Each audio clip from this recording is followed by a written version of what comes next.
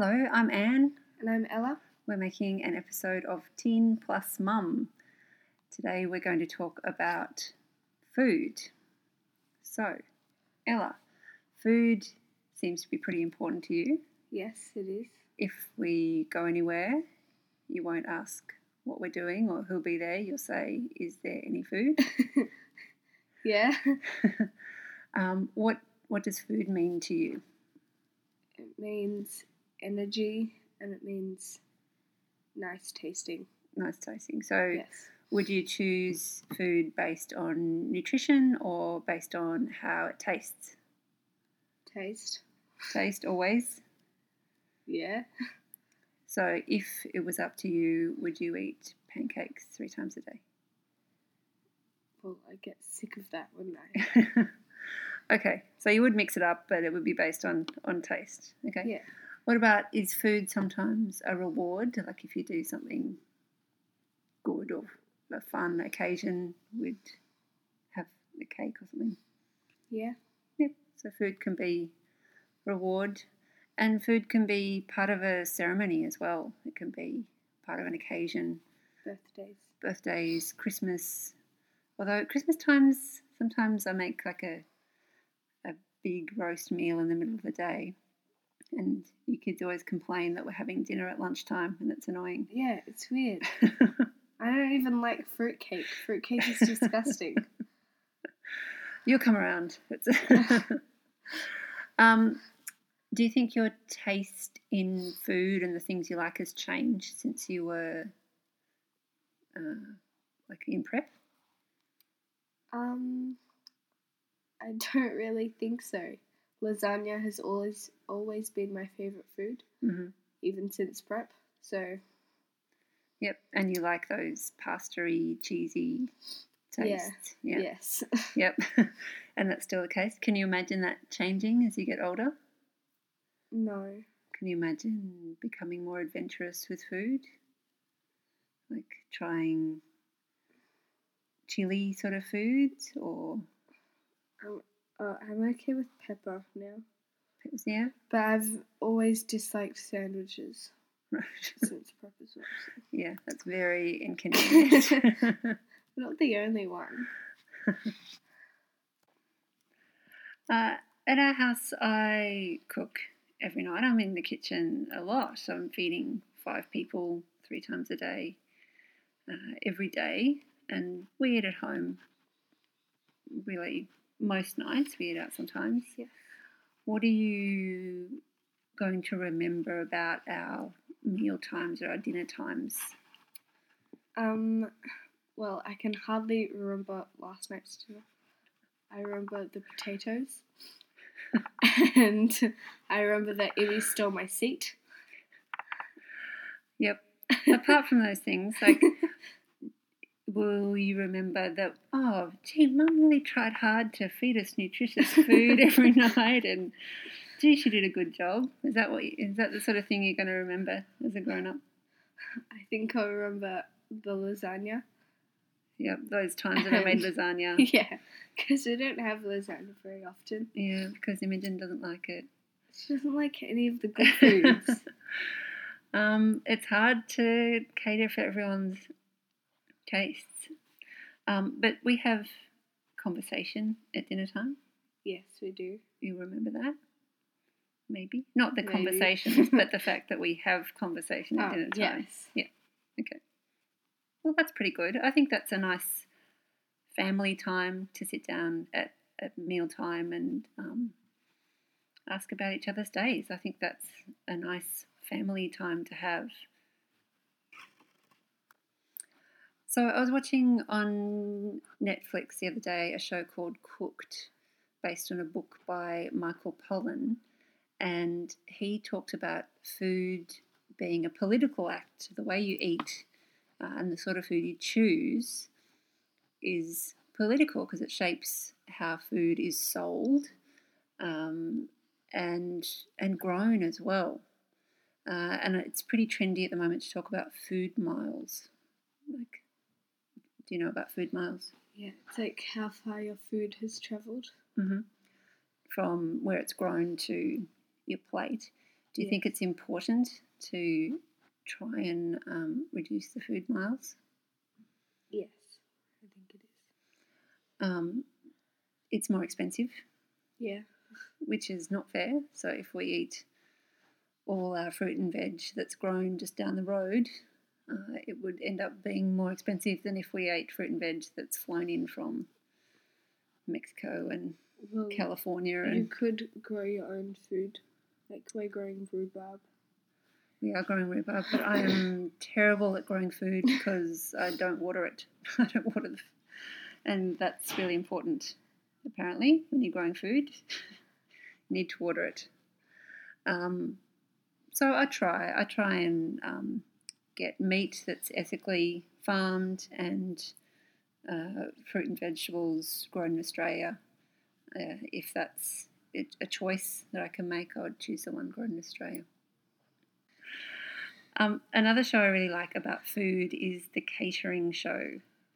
And I know you've seen it. Yes, I've seen all of it. All of it. Even though it's a bit sweary. Doesn't matter. What do you think? I think it's really funny. And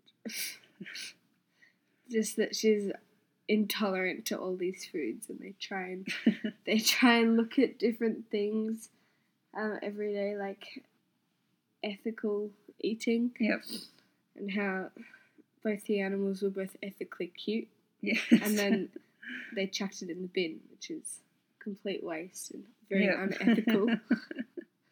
Yep, they're very funny. And it sort of reflects food shows, cooking shows, and the fast, particularly in Melbourne. Melbourne's kind of a foodie city, I think. Yeah. So it's totally recognisable in what's around us. And also allergies. Lots of people are allergic to food. That I think that's happening more than when I was a kid. Do you know people with allergies? Yes, I do. Is it inconvenient for them? I guess it would be a little, but not that much. Yeah. But at a public event, certainly at primary school, they'd say, right, who's allergic, and they separate out those people. And yeah. Sometimes means you get better camp food. Right.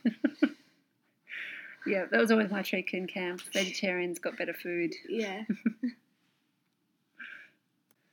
What about other food shows? Like, we're an MKR family. Well, the rest of the family is. I kind of got bored of it. You've lost interest. I will still get hooked on MKR. MasterChef, not so much. But why are they interesting to watch? Well, I don't know. You tell me. Why do they stop being interesting to you? It's the same thing over and over. Like, the first series is good, and Yeah. I liked the mean one with the frizzy hair. Yeah, so it's really about people. It's not really about food. No, it's not. But people get, I know I get a bit whipped up after I see an episode and go, oh, yes, I can make 3-course meal for 10. And then Dad will ask you, are they doing it right? Are they doing it right? Tell me, are they doing it right? I know. All that seems to lead to is that at dinner I get a score for my meals from everyone, which isn't really helpful. No, it's not. What about social media? I know I think about half your Instagram feed is food. It's because food is amazing. And it looks really good. It looks good, and people like it. Like, if you eat a chocolate pudding and post it on Instagram, people go, oh, yeah, I like that. Yeah, that's because it's food. Food, we can all relate to food because everyone eats food. And yeah, and everyone likes to look at someone else's treat. Yeah. Yes. I like to look at other people's food. Yeah. What's the last food picture you posted? Biscuits. Biscuits. Those blue biscuits we made. Yeah. Yeah. They were pretty cool. And then before that was pancakes. Yep. Yeah, everyone likes pancakes. So on Instagram you can search up like a million different hashtags that will come up with a million different posts about food. So like hashtag food porn, hashtag green smoothie, Mm-hmm. and hashtag yummy, just anything to do with food. And you can see other people's posts of them drinking a green smoothie or Yeah. being healthy or being, decadent or Yeah. celebratory with their food, which, is that interesting to see? What part of that do you like to? I like looking at really yummy food. But you'll show me things like when they make biscuits bright colours and then, it's really awesome. and then... No, I like how sometimes they show you how to make it. Yeah. I don't like the ones where they just cut it open and a bunch of chocolate oozes out. Yeah. Because that just makes me jealous. So they'll do, this is how you make a biscuit with a coloured love heart in the centre. Yes. And that sort of stuff.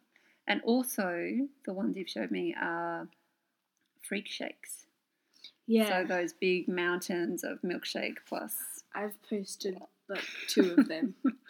Plus brownie, plus fairy floss, plus chocolate topping. That's because they're really good. Yuck.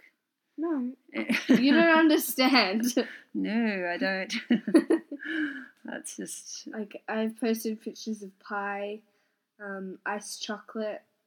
I made a freak shake with my friend and I posted them. Yeah.